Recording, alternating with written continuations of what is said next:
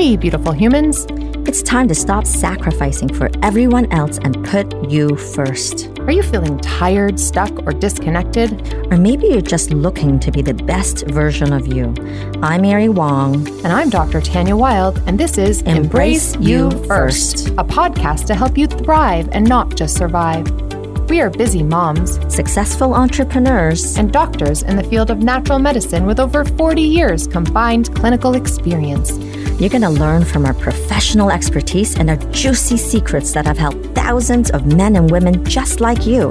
We are going to teach you practical and doable strategies on health, relationships, and career. So sit back, relax, and get ready to embrace you right now.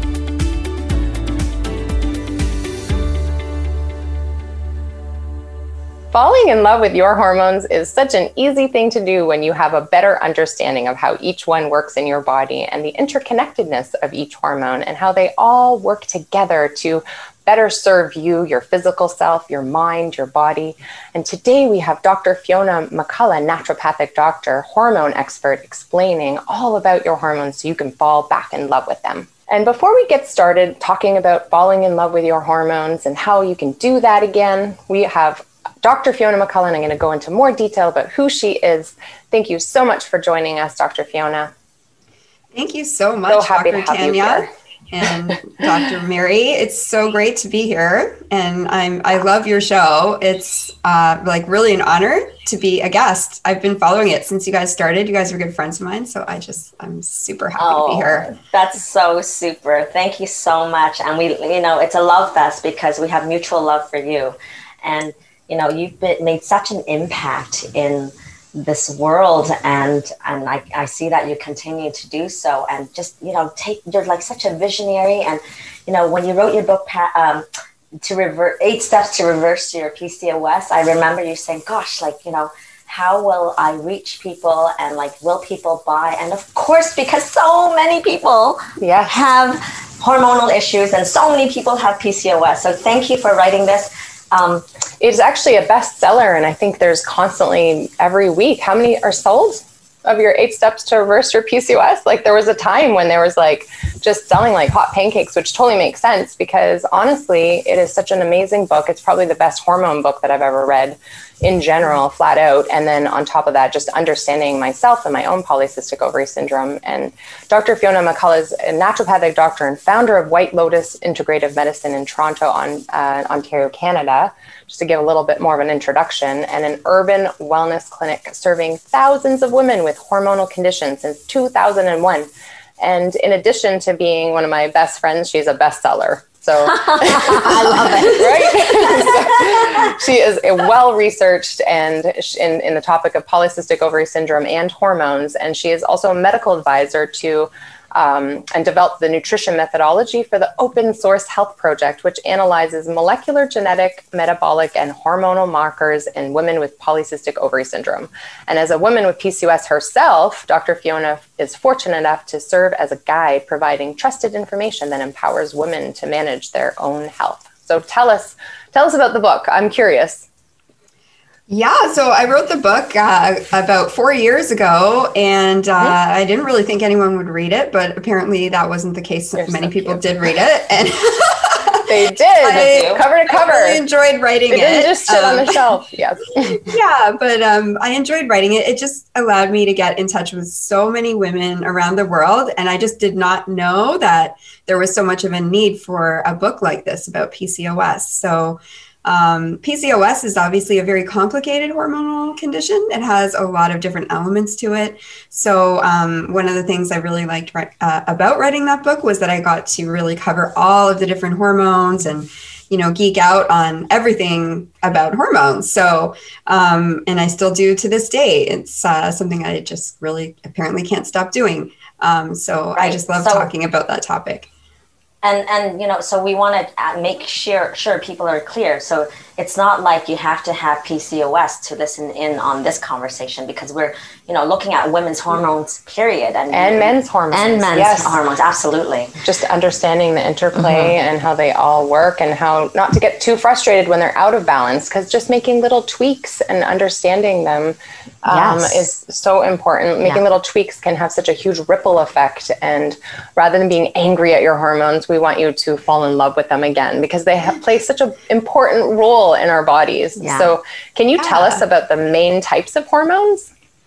So there's many different types of hormones. And I think the thing, what we think about as hormones are often what we call sex hormones, which include estrogen, progesterone, which are what we consider the female hormones, although, males do have these hormones as well. And testosterone, which is what often we consider a male hormone, but females have it also. So these hormones are in everyone. They have a lot of effects on our bodies, our minds. And then we also have other types of hormones like metabolic hormones, including insulin. There's also thyroid hormone. And then there's cortisol, which is our stress hormone that's released by our adrenal glands. Thank you. And can you tell us about the impact of stress on all of these hormones? Yeah, so stress is such a big thing, especially these days during the pandemic. I'm seeing a lot of patients in my practice who are really stressed out, more than usual, for sure. So stress impacts all of our hormones. It affects, obviously, cortisol is the stress hormone that we release in higher amounts if we have chronic stress. But high amounts of stress can actually reduce our overall production of all the hormones. So things like estrogen, progesterone, testosterone, all of those will be reduced by stress. It's our body's way of conserving. So hormones are something that are messengers. They're often produced, when there's the ability to reproduce. And in times of stress, it's not the best time to do that. So it just downregulates all of our different hormones. So stress can have a huge, huge impact on basically everything with respect to hormones. So then let's make it really tangible for people, because, when you say hormones, people might go, shoo, right? So if we make it relatable, what does it look like? If there's a hormonal imbalance, what are the actual symptoms that get expressed when there's an imbalance? So in women, what you'll often see is changes in the menstrual cycle. So the menstrual cycle might become irregular, or there might be some differences there. Heaviness of the period might be different. There might be PMS, mood changes before the period comes. You might have a change in your libido. So that's a huge one for both men and women in stress. The libido can be reduced. If you see a change that way, you might think something's going on with the hormones. There can be changes in weight. So sometimes you can see weight gain. That can be related to thyroid hormone or cortisol, especially around the midsection. And with insulin as well, if someone becomes what we would call insulin resistant, they will start to gain weight around their midsection too. So hormones can have huge impacts in so many different types of ways. So if I always tell people, if you notice something is sort of different and you feel different in some way, get your hormones checked, because it's very common to have hormonal imbalances. And in men, did you mention men? I didn't catch that. Did you mention, what are some of the ways that men are affected when stress is at play? Yeah, so for men, hormones, really, they don't have menstrual cycles, obviously. So we're looking at other things that, libido is a big one. Phantom ones, totally. So for men, the libido can be affected quite a bit. And then weight, a lot of times men will notice that they're gaining weight, especially around the belly, if they have high cortisol or something going on with their insulin. And then for thyroid, the big one is fatigue. A lot of people will feel very tired, trouble getting out of bed in the morning, brain fog, weight gain, dry skin, and hair loss. So all of those you can see in men and women. And even with insulin resistance, right? With fatigue, sometimes we think it's the thyroid, but it could actually be insulin resistance kind of creeping, since 1 in 3 Canadians have prediabetes. Yes. And people don't think about insulin as a hormone. Can you tell us a little bit more about insulin, the hormone? Yes, insulin is one of the most misunderstood poor little hormones. It's so powerful. Right? But people don't really think of it as a hormone, and they confuse it a lot with sugar, like blood sugar. Yes. And then they'll be like, is insulin really a hormone? It absolutely is a hormone. It has so many effects on our bodies. It actually blocks fat burning.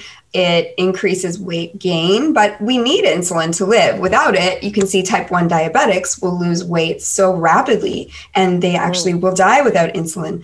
But there are situations where insulin can become too high all the time, and that can put us into a state of, firstly, our blood sugar isn't regulated properly. So you can have, a roller coaster of blood sugar where when you eat, your blood sugar goes up, then it crashes, you get tired, gain weight around the midsection, a lot of trouble losing weight. So a lot of people with insulin resistance are working really hard all the time, to change their diet, exercise, and they're fighting against this hormonal imbalance where they're just gaining weight and not losing weight despite working really, really hard. So I always tell people, if you're, changing your diet, doing all the right things, and you're not losing weight, get your insulin levels checked, because it's definitely a huge problem. As you say, like 1 in 3 people have this, and I see it all the time.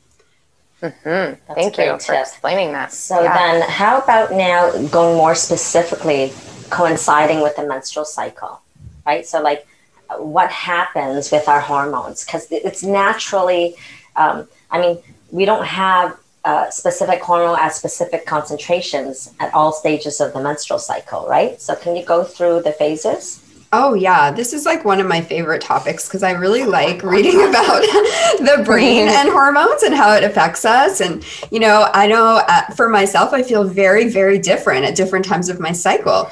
So at the beginning of your menstrual cycle, while you're having your period, your hormones are very low in general. So all of them are low. A lot of people feel really calm, at that time. It's a time for reflection, for rest. And, there's a certain kind of calmness there. Then our estrogen starts to rise up until we go through ovulation, which takes about 2 weeks on average for most women.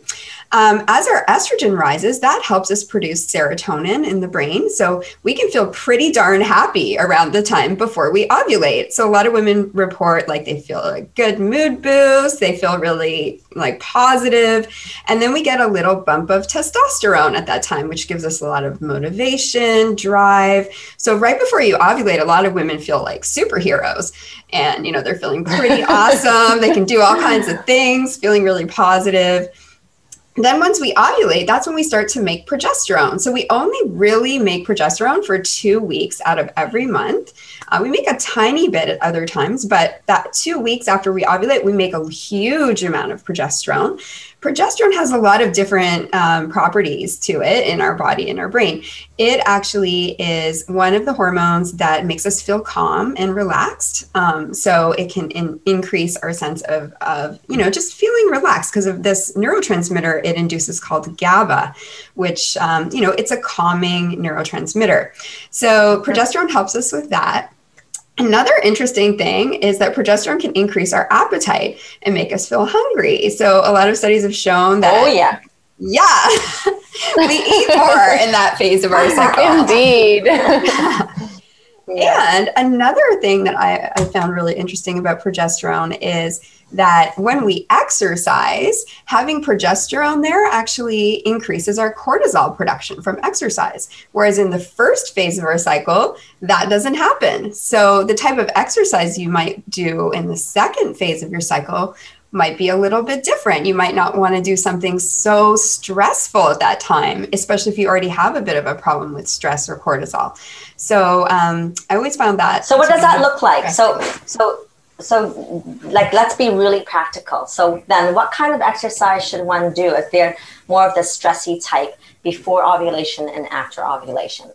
Yeah. So if you're kind of a stressy type of person, or even if you have a lot of stress, like we all do these days, the first part of your cycle, you can go and do all kinds of exercise, and your body is super resilient to that.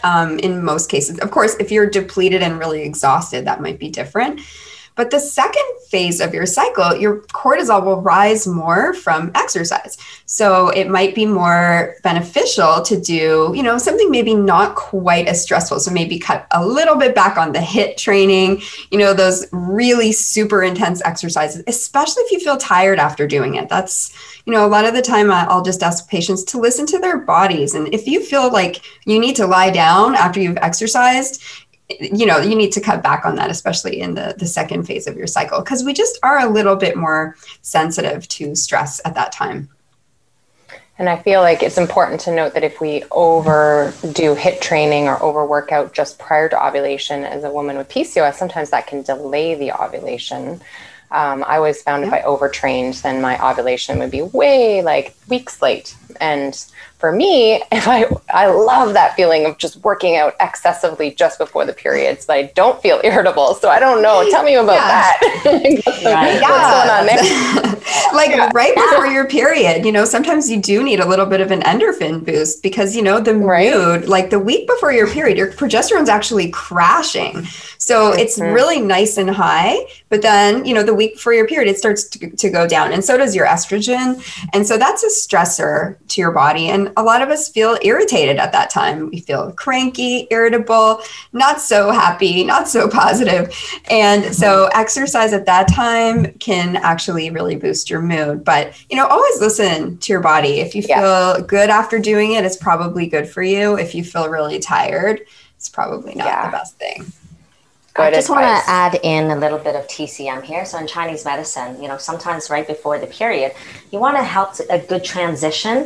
And sometimes if there's kind of a stagnation in the body, that little bit of movement will actually help to push that stagnated energy so that you can have a nice smooth flow of, menstrual cycle, right? So that's important. Yeah, I love that. Yeah. Absolutely love it.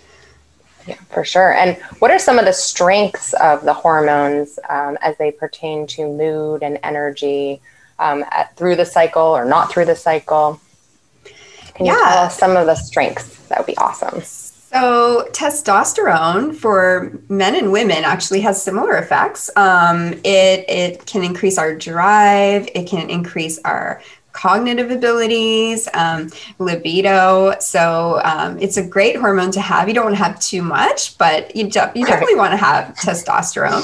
Estrogen is interesting. It definitely can help us feel positive, connected, nurturing. But it's really serotonin is what it helps with. So that kind of positive mood, connected mood is really, estrogen's superpower.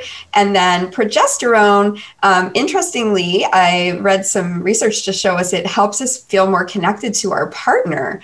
So when we have high progesterone, because we could be pregnant at that time during that second phase of the cycle, there's something about that that's connecting to our partner, which I thought was really super interesting.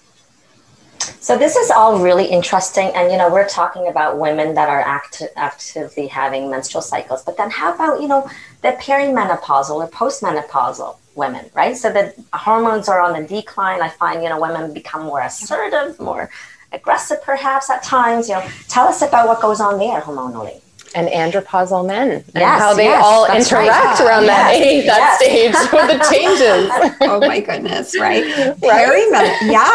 So there's different phases of menopause. Perimenopause is the first stage before you go through full menopause. So in perimenopause, women are still having periods, but estrogen is super, super jagged at that time. So our estrogen can go, really super high one day and then crash down the next day. And I've seen this in patients' labs where, it'll be insanely high and then you check it another time and it's almost zero, So I'm starting all this too myself. And it's Dr. Jerry Lynn Pryor from UBC is a researcher on progesterone. She calls it estrogen storm season. Yes, I love her. I love her. And she has a book on this and talking about women's stories of perimenopause and how it's just such a time of, change and like rapid cycling. The cycling goes away and it just becomes, up and down and all around. So there's a lot of adapting, changing. A lot of women actually like completely change in the way that they feel. After that goes on for some time, which can last quite a while, unfortunately, or for like a decade. Yeah. There can be lots of things happening with the periods and they can be heavy, irregular, all kinds of things like this. But then everything kind of goes down, the estrogen, and it becomes very low all the time. So at that point in time, things are calmer in, hormonally, in that the hormones aren't changing all the time, but there's still more testosterone than there is compared to estrogen and progesterone. So that's where you're seeing a lot of women become more assertive. They sort of know what they want and they don't have those fluctuations anymore. So it's a kind of beautiful thing to see. It's it's almost like you turn into a different person, in my opinion. Yeah, no, I love that. And, for the show notes, we'll include Estrogen Storm in it so that you can look towards it. And you know what? I want to add in right now that we had Dr. Laura Shaheen on. I don't know if you saw that episode. And I love it that she mentioned your book and you, because it was like, here's a doctor looking to a naturopathic doctor on PCOS and on hormonal imbalances. She's like, I didn't learn this in med school. Yeah. Right? Like, isn't that amazing? Yeah. I just love her. And I love her book too, Not Broken, about recurrent pregnancy loss. It's amazing. I recommend it to patients all the time who are dealing with that. Absolutely. Yeah. And going back to estrogen, I think people think often that their estrogen is just low. Like they come in to see me and they think, I think my estrogen's gone low. But I love how you describe it. It's like the estrogen storm, the ups and downs. But I also think that in thinking of falling in love with our hormones rather than resisting the kind of changes that we go through around that time, just really spending the time to nourish our bodies as we do adapt. So there's less of a storm perhaps. Or can you give us some tips and ideas on how to kind of embrace that perimenopausal stage? Yeah, what I noticed is that everyone has a very different, unique experience with that phase of life. Yeah, and there are some women who just sail through it. Maybe it's genetics. I don't know what it is, but there's some people who are really lucky and they have no troubles. And then there's people who are super healthy, whose estrogen just goes wild for no real reason that we can really understand. But there's definitely things that you can do that will help this for sure. And, nutrition is a big part of it. So getting, whole foods, nourishing foods, low glycemic index, avoiding sugars and processed carbohydrates, because we don't want to be adding insulin resistance into this picture and add a blood sugar roller coaster in addition to the estrogen roller coaster. So, really focusing on that whole healthy foods diet. You can also add in, foods like flax seeds, legumes. Many of them have phytoestrogenic components that can soften that effect on the receptor. So our estrogen, our cells take a little bit of time to adapt to these fluctuating levels of hormones. They're not used to that. And we have estrogen receptors inside our cells. So there are many plant compounds and even herbs that have effects that are similar to estrogen that fit nicely into that receptor. So when that roller coaster is happening, our cells are that effect is softened a little bit. So there are many herbs that have this effect, like red clover, even hops. And then foods like flax seeds are a source of what we would call lignans that are phytoestrogenic in, their effects. I love it that you're bringing this up because, unfortunately, when you go to a medical physician, they often will just give you, you complain about your symptoms and then the first go-to thing is, here's the pill. The birth control pill, right? Mm-hmm. So, that's definitely their first choice that is offered. And so it's great to have that option for women. And is there anything else, like outside of the birth control pill? Like what do you do? Like you're presented this as an option. Do you just say, no, sorry, thank you, no? Or, because you're faced you're like in front of a physician. What do you do? I know. You know what? It's like the Band-Aid for all the things in medicine. It's like anything sounds hormonal, birth control pill. That's like what you're given, right? But it's sort of what birth control pills do is they just shut your hormones down. And I'm not against birth control pills. They're, they've got their place. They're great for certain people. But if you want to actually solve the problem, they're not really going to do that. So, I would definitely ask your doctor what other options there are. For example, like progesterone is one treatment that can help with hot flashes, that can help regulate cycles. There's a treatment called cyclic progesterone that's also created by this researcher that I was mentioning before, Dr. Jerry Lynn Pryor. She has done, her whole life's work has been cyclic progesterone therapy, which is giving progesterone according to the natural cycle 2 weeks out of the month. And that can solve a lot of different problems without shutting all the hormones down. So that's an amazing option. And then there's a lot of natural treatments too, but definitely lifestyle, diet, exercise, sleep, all of those things can make a huge difference for your hormones. And then, you could reach out to someone like, a naturopathic doctor, an acupuncturist, a TCM doctor. Someone can guide you. There are so many different options that can really help without, going the birth control pill route, if that's not what you'd like to do. For sure. And as we're going through this estrogen storm or trying to embrace it and balancing our estrogen as we go through perimenopause, what's happening to men and their hormones, and how does that interplay in our connection with each other?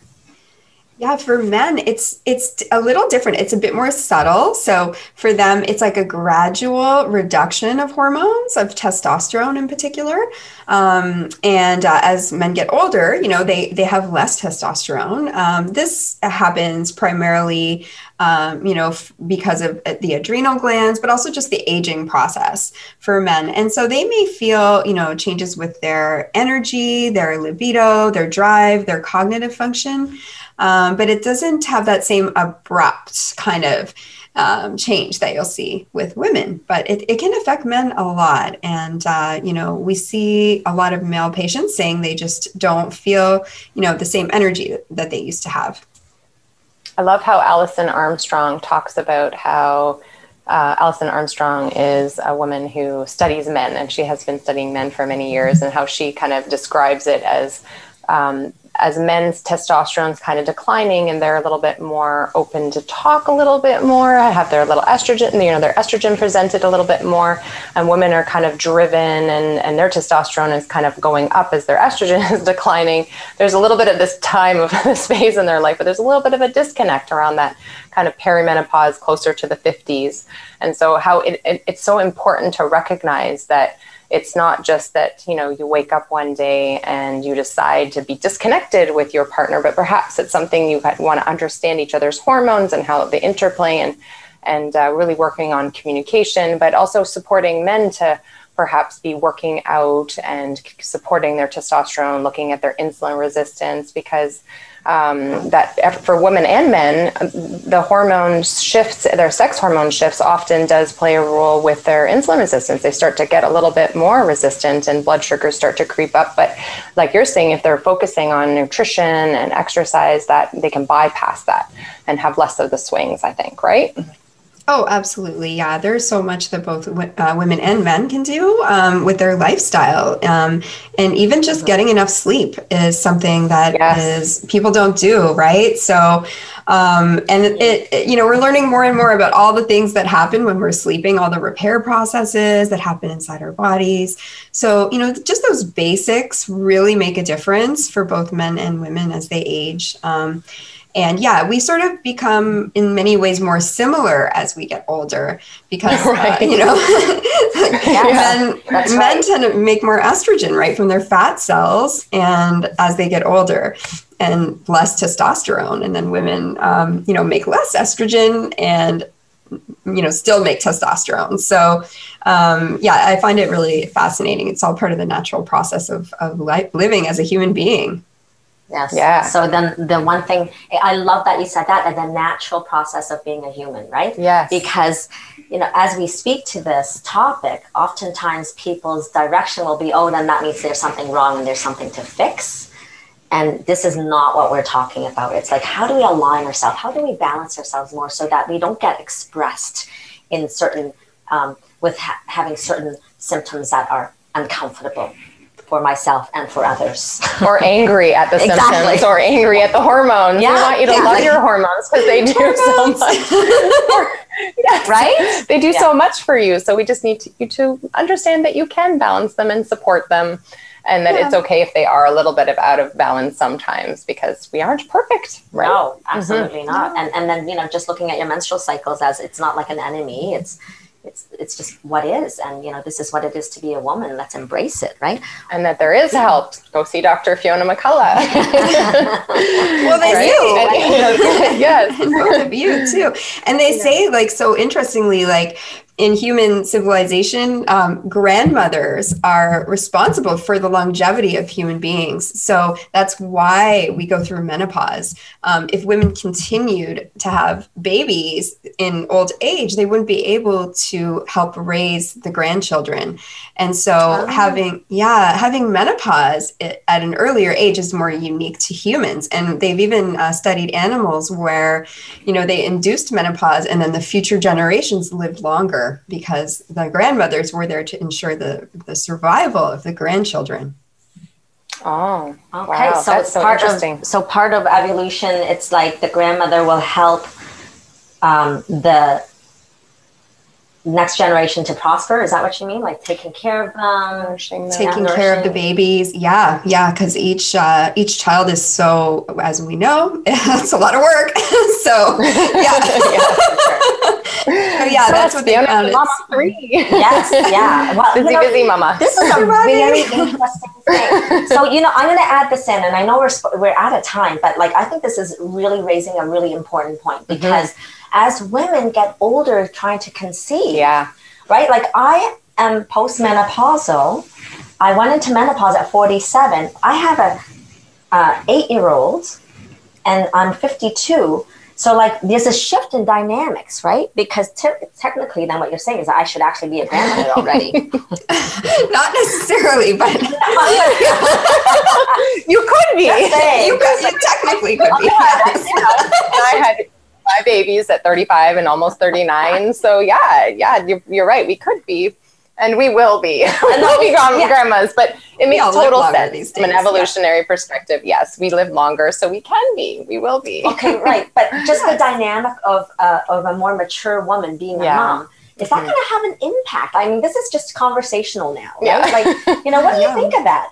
And a more mature woman having very young kids.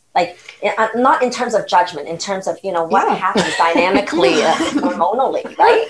I actually think it's beautiful and natural, because in the natural environment, the grandmother would be very, very much involved in raising young children. And it's very natural, and you're going to get more wisdom from the grandmother as well. So as, older women are having children, I kind of think we're going to see wiser children being raised personally. More patient. Yeah. More patient. Definitely more patient, and no hormone roller coaster. So no roller coaster here. But I will say this. I think the children that are born to parents that are more mature, they automatically have a sense of more sense of confidence, because if you're a 20-year-old having a child, you're barely knowing yourself, right? True. You're finding yourself. Yeah. You're still barely even there finding yourself. You're still partying it up. I know. Yep. Right? Yeah. I felt like a child at that age personally, so. Yeah, I agree. So thank you so much, Dr. Fiona, for joining us today. One of the things that we do at the end of each show is we ask our guest, how did you fill your cup today? In other words, what have you done recently to embrace you first, your health and your mind? You know what, for me right now, I'm saying no to things. That's the mode I'm in. Yes. I learned about myself as I've gotten older that I would say yes to a lot of things to make other people happy. And they were not necessarily things I wanted to do. And so I've been saying no, just practicing saying no, and just saying, no, I can't do that. I don't want to do that. you know? And I feel Yeah. like that's like opening up space for things I want. And it's nourishing my soul, because I think a lot of the time when we're raised from little girls, we're trained to please people. And as I'm getting older, I'm sort of seeing there's only so many hours in the day. So Yeah. Beautiful. I love it. Yeah, that is you. so awesome. Very wise for sure. And so where can we find you? Where can we connect with you? It's going to be in our show notes, but you might as well say it as well. Yeah. So I have a clinic in Toronto called White Lotus Integrative Medicine. Our website is whitelotusclinic.ca. And I'm on Instagram at Dr. Fiona ND. Yay. Awesome. And if you like this show, click subscribe and like and share and enjoy the next one. Thank you. Thanks for having me, guys. It was amazing. Thank you Love so your much. show. Thank you for joining us. Click subscribe, like, and share. Please comment and suggest topics you want us to cover. Until next time, ask yourself how you're going to embrace you first today. For more podcasts, check out embraceyoufirst.com. And follow us on Instagram, Facebook, and YouTube.